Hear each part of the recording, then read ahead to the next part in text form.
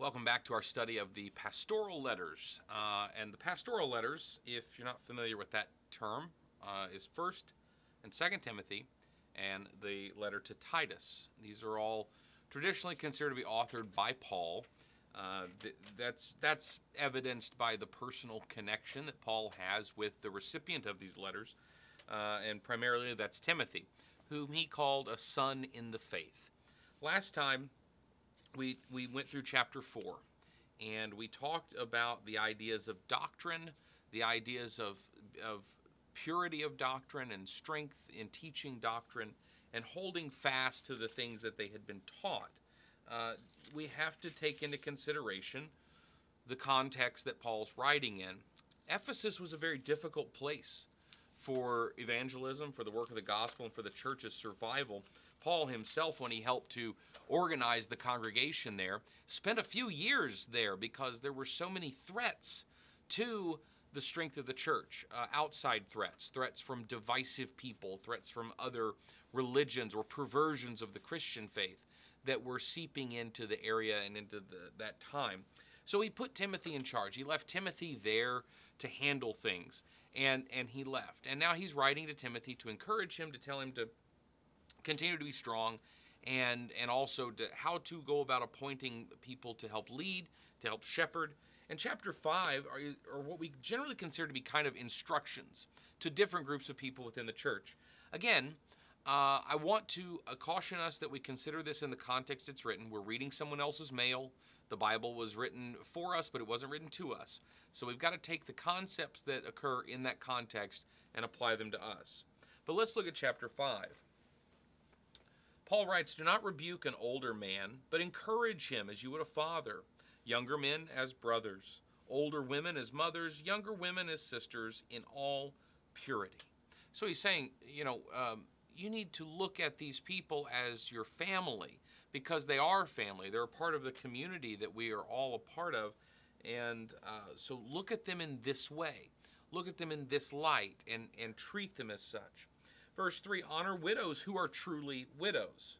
Now that's an interesting phrase, because the implication there is that there's some who are not widows. Maybe they're single women for one reason or another. And the idea is not that you only qualify for honor if you've lost your spouse. The idea is that we're concerned as a church with helping those who are in need. And if this person is not truly destitute, if they have other means and resources, well, then we want to make sure that we're doing our best to make the best use of our resources in order to help those who are in need. So honor widows who are truly widows. But if a widow has children or grandchildren, let them first learn to show godliness in their own household and to make some return to their parents, for this is pleasing in the sight of God. She who is truly a widow, left all alone, has set her hope on God and continues in supplications and prayers night and day. But she who is self-indulgent is dead even while she lives. Command these things as well, so that they may be without reproach. But if anyone does not provide for his relatives, and especially for members of his household, he has denied the faith and is worse than an unbeliever. Fair warning here that chapter 5 has some pretty strong language. Paul is expressing some frustration about the way that things are going with the Christians in Ephesus. There are people who are being carried off into false doctrine. They're being carried off into perverse religious practices, and they're being carried off by their own selfishness. They're not taking care of one another. They're not looking after one another. They are becoming self-indulgent. And there are those who are going around reaping the benefits of a widow who is in need, because one of the primary benevolent outreaches of the church was caring for widows and orphans, right? And so they're reaping the benefit, but they don't actually suffer the problems of a widow because they have someone who can care for them. They're just choosing to take advantage. And this is apparently a problem that Paul's dealing with. And he not only points out that this person who is purporting to be a widow is doing so out of selfishness, but also those who are not caring for her properly. There is a case where this person is not being cared for by their children or their grandchildren, but Paul says you need to give instruction to these people that you care for your family. You take care of your own family. This reduces the burden on the church, it reduces the burden on others, on society, and it is kind of God's pattern for how the world should look. Obviously, there are exceptions to that in life. There are difficult relationships. There are people who are estranged. We understand this. But God's desire is that we would care for previous generations as they age, that we would look after them and make sure that they are well cared for, that they don't become a burden to society or a burden to the church, so that the church has the opportunity to, as a steward of its resources, to help those who are truly destitute and without anyone. It is pretty harsh to say that someone who isn't providing for their relatives or members of their household is worse than an unbeliever. How do we reconcile that phrase? How can you be worse than an unbeliever? Well, I think one recurring thing in Paul's writings has to do with what do we say about not only ourselves, but what do we say about Jesus by the way we live? Jesus himself talks about that which is lukewarm, neither hot nor cold. God seems to have a problem with the middle ground. He wants all to believe, to come to know him, and to be saved. And he's okay with the saved people. He's got a challenge with the unbeliever, and he's trying to bring them to be with him. But then there's the one in the middle. Now, what is the crime of the one in the middle? They say they believe, they proclaim that they believe, and yet they don't live accordingly. That's the worst possible combination. The reason that's the worst possible combination is because what you are saying and what you are doing are two different things. And hypocrisy is very damaging both to yourself, but also to those who observe you. Because here someone says, I'm a child of God. I believe in Jesus, the Son of God, and I am saved on that basis. And then they live a life that is not consistent with that. They live a life of selfishness and indulgence and doing harm to others or ignoring the plight of others. And people see that and they go, well, if that's what Jesus is about, I want no part of it. Can't tell you how many people that I talk to on a regular basis who want nothing to do with church because it's full of hypocrites. And my response to that is, well, yeah, because we're human beings. And whoever told you that the church is supposed to be full of perfect people is wrong. They were either stupid or a liar. That's pretty much your only choices. But the problem is, we have that expectation that there's to be perfection amongst Christians, that because we always say, we're going to act right all the time. No, but we've kind of promoted that image that we're the saved, therefore we're going to act like it. The fact is that we turn a lot of people off by acting different than what we say we are. And when our behavior is inconsistent with our proclamation, we not only are hypocrites and lying to God and to ourselves. We can read 1 John chapter 1. John goes on at length that if we say that we are in the light, but we walk in darkness, well, then we're lying to ourselves. If we say one thing and we do another, that hypocrisy is a lie we tell ourselves. It's a lie we tell God, and it's a lie that we tell the world that they see right through. And the reason that those who don't care for their relatives are worse than unbelievers is because we sit around talking about loving one another, loving our neighbor, loving God, caring for the hurting, and your own grandmother has no one to take care of her because you don't want to. See, that's a problem, and Paul is apparently having to deal with that because it's going on in this church in Ephesus. And he's having to say, how can you say love one another? Do as Jesus would do, but not care for your own family member and allow someone else to, or the church to have to pick up the tab or what have you. That kind of hypocrisy demonstrates to the world that you don't believe what you're teaching.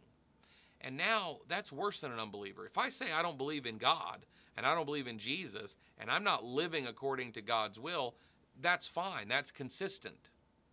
If I say I am a believer and I live according to God's will, that's consistent as well. But the hypocrisy of saying I believe in Jesus and not living accordingly, that's an inconsistency.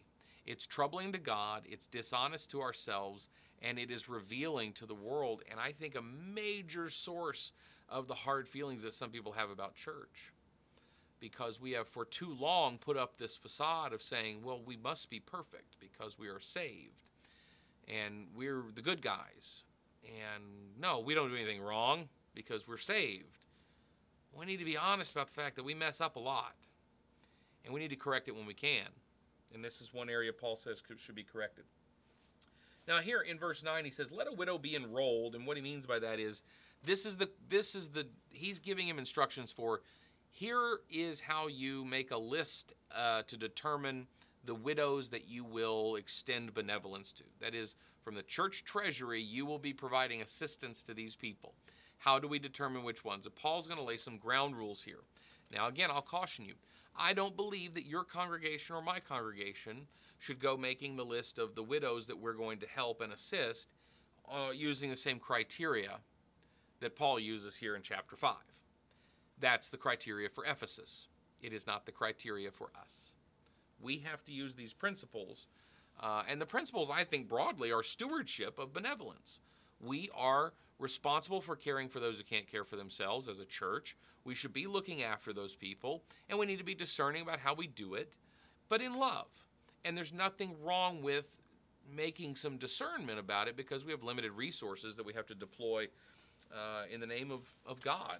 So let's look at these requirements. He says, let a widow be enrolled if she is not less than 60 years of age, having been the wife of one husband, and having a reputation for good works. If she has brought up children, has shown hospitality, has washed the feet of the saints, has cared for the afflicted, and has devoted herself to every good work, but refused to enroll younger widows, for when their passions draw them away from Christ, they desire to marry, and so incur condemnation for having abandoned their former faith. Okay, whoa, wait a minute now. What are we talking about? What is going on here? You're not allowed to remarry if you're a widow? No. Again, we're talking about some things that are specific for Paul and Ephesus. Okay, so this part about, having been the wife of one husband and a certain age and a reputation. Well, we want to make sure the people that we're going to put at the top of the list, they're going to receive these limited resources, are of an age where they're no longer, the possibility of remarriage is probably gone. I mean, once you're over 60, at least in this time, it's probably not going to happen for you again. So the chances of you needing, assistance are greater. You've got a good reputation. We know that you are someone who has shown faithfulness, and it's not that because of your faithfulness you now deserve this. It's that we know that as we give these, this assistance to you, which came from the pockets of the rest of this congregation, we know that you'll be a good steward of it. We know you'll be deserving of it in the sense that you're not going to suddenly disappear and no longer be contributing to our congregation, no longer being a part of our work. You're not suddenly going to decide you're not a Christian anymore. You've got a track record here. Now, what about the ones we're going to refuse to enroll? Well, the younger ones, first of all. Why? It says because when their passions draw them away from Christ, they desire to marry. What does that mean? Their passions draw them away from Christ. They desire to marry. I would think that younger widows naturally are going to have the potential to remarry at a higher chance than the older ones, certainly. But this passions draw them away from Christ. Well, they're younger, and they have the opportunity to possibly remarry. There may be eligible bachelorettes at this point. And their focus may not be where it needs to be.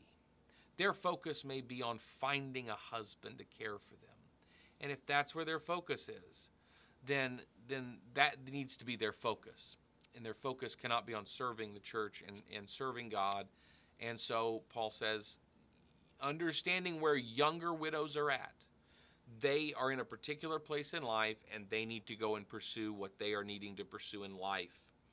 Because they want to be married. They want to have a partner.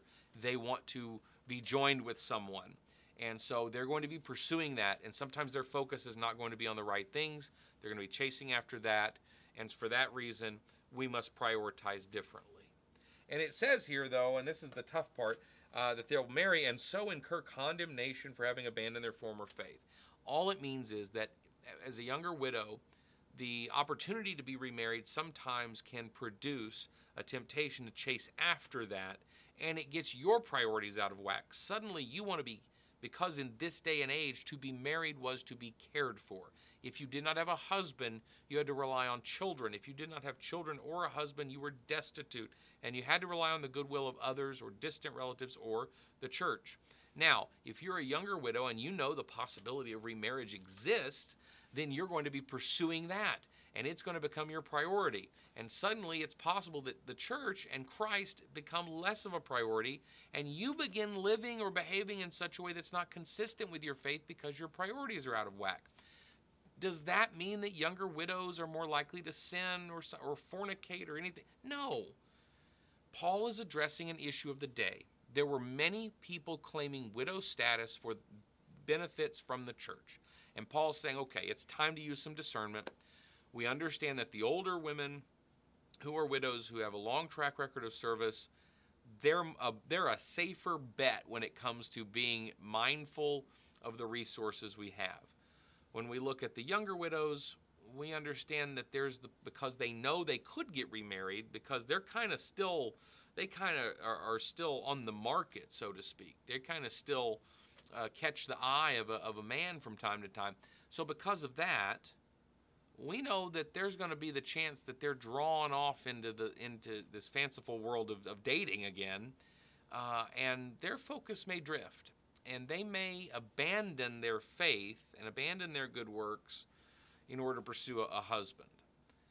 And that's a very real possibility, particularly in a place like Ephesus, where there were people from all over the world who were coming into that place, very worldly place. And so in order to find a man, a younger widow is more likely to compromise than an older widow. And in compromising, she will abandon the faith and incur judgment. Does not mean that getting remarried sends you to hell. Okay? So let's take this all with a grain of salt. Verse 13, besides that, they learn to be idlers, going about from house to house, not only idlers, but also gossips and busybodies, saying what they should not. So I would have younger widows marry, bear children, manage their households, and give the adversary no occasion for slander. So what Paul is saying here is there's a tendency among these younger women that they don't always bring with them the most positive element. They can be troublemakers sometimes. And so they need to get married, because he says, they're going to get remarried and leave their faith. Well, he doesn't mean that remarrying is leaving the faith. He means that in pursuit of remarriage, one might be tempted to abandon their faith or compromise their faith. Later he says, what I'd really like to see is the younger widows, that they would get married, they would start a family or have a family, and that they would tend to their matters and contribute to the church and contribute to society in that way, that we may focus on the older widows. So he wants them to get remarried. It's his desire that they would get remarried, but that they would do so in a way that was faithful to God, and that would, again, give the adversary no occasion for slander. Do not give Satan an opportunity to accuse you, because that's what Satan is. He's an accuser. Very similarly, he says in chapter 14, don't let anyone look down on you because you're young. And we talked about what that really means. That means don't give someone a reason to talk bad about you. Be an example. Verse 15, for some have already strayed after Satan. If any believing woman has relatives who are widows, let her care for them. Let the church not be burdened, so that it may care for those who are truly widows. Let the elders who rule well be considered worthy of double honor, especially those who labor in preaching and teaching. Okay, we'll explain this in a minute. Let's wrap up the widows thing. This is not the most politically correct couple of passages in Scripture. We're talking about women, and we're talking about, judging whether they're really deserving of assistance, and remarriage and the roles of women in society. It's a different time. It was a different time then, in the middle part of the first century. We understand that. These are not instructions that are meant to be kept hard and fast by churches today. We're meant to take these principles and apply them. So what's the principle? We are to be good stewards of the resources we have, be that money, time, energy, what have you. And in our stewardship of those things, we are at liberty to make some judgment calls sometimes. It may be hard, it may be a little ugly and messy, but we must do that from time to time. Now, we move on to talk about elders here, and he says, let those who rule well be considered of double honor, especially those who labor in preaching and teaching. Now, this is where Paul talks about the the authority or the option to compensate leaders in church financially, whether it be preachers, and which I am one, and it is my profession, it is my job, and I'm compensated for it. That's true, but there are some, I think, even still, that look at it and go, well, I don't. It's almost unseemly that you would be paid to do the Lord's work. If I was not paid, it would be a very difficult thing to do on a full-time basis. It would, and we're all required. I mean, we're all under the Great Commission. We are all to be teaching. We're all to be sharing the gospel. We're all to be evangelizing, certainly. But church leadership and ministry in a real dedicated and intentional way, not just in our daily life and our relationships, not just evangelism in our day-to-day, but I mean the people who are dedicated to helping to lead, manage, and evangelize in that church setting, they certainly are more than able to be compensated for it, because it does preserve that role. It does help us to find qualified people who can give that time. I have no problem, and I know I'm biased here, I have no problem with the paying of ministers. That wasn't a matter of controversy. Located paid ministers was at one time a matter of controversy amongst certain churches at different times. There's always been some debate on that. And yet, we accept the fact now. It seems pretty normal. We accept it. But this one's interesting because in most churches, at least particularly in Churches of Christ, which is my background, we select elders. They're completely volunteer. And I think that's probably true for most elder boards or trustees or what have you in different churches. They do that for free.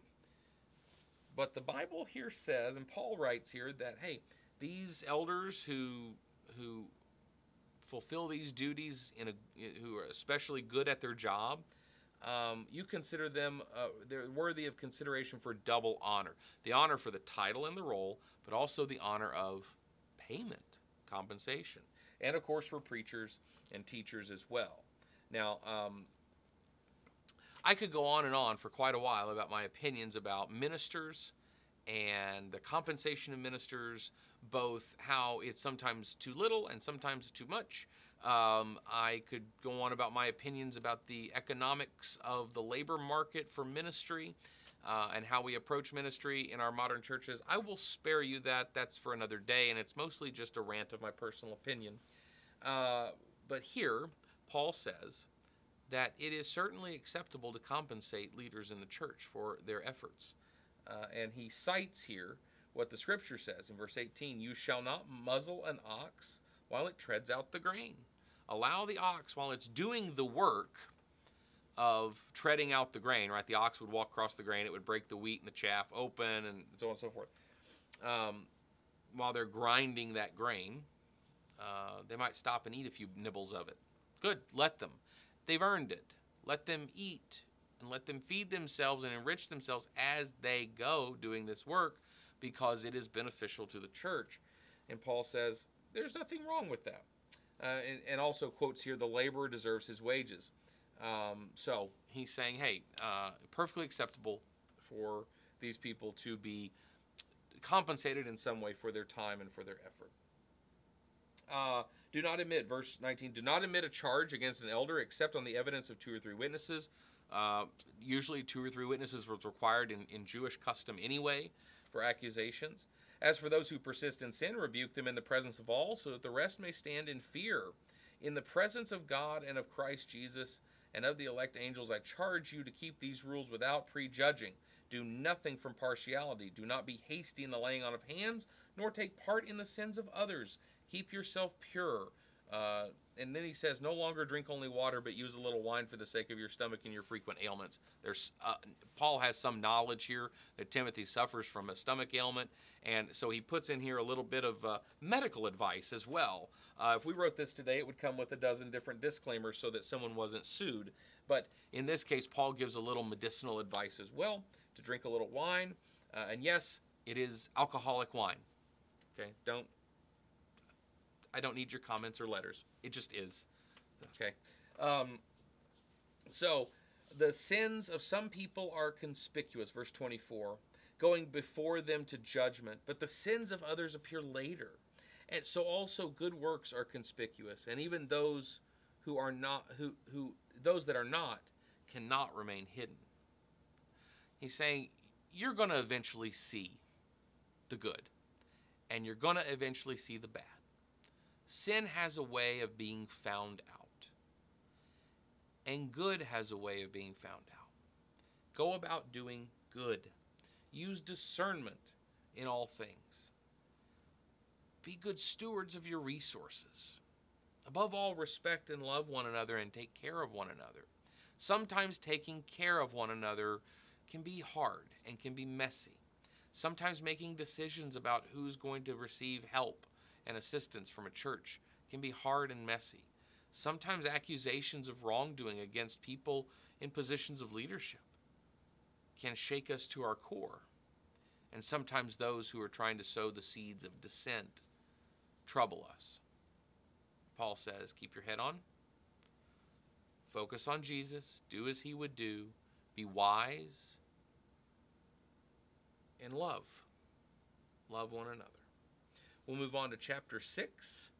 We're moving right along through these 3 wonderful letters of Paul. I hope you'll join us next time as we continue the pastoral letters.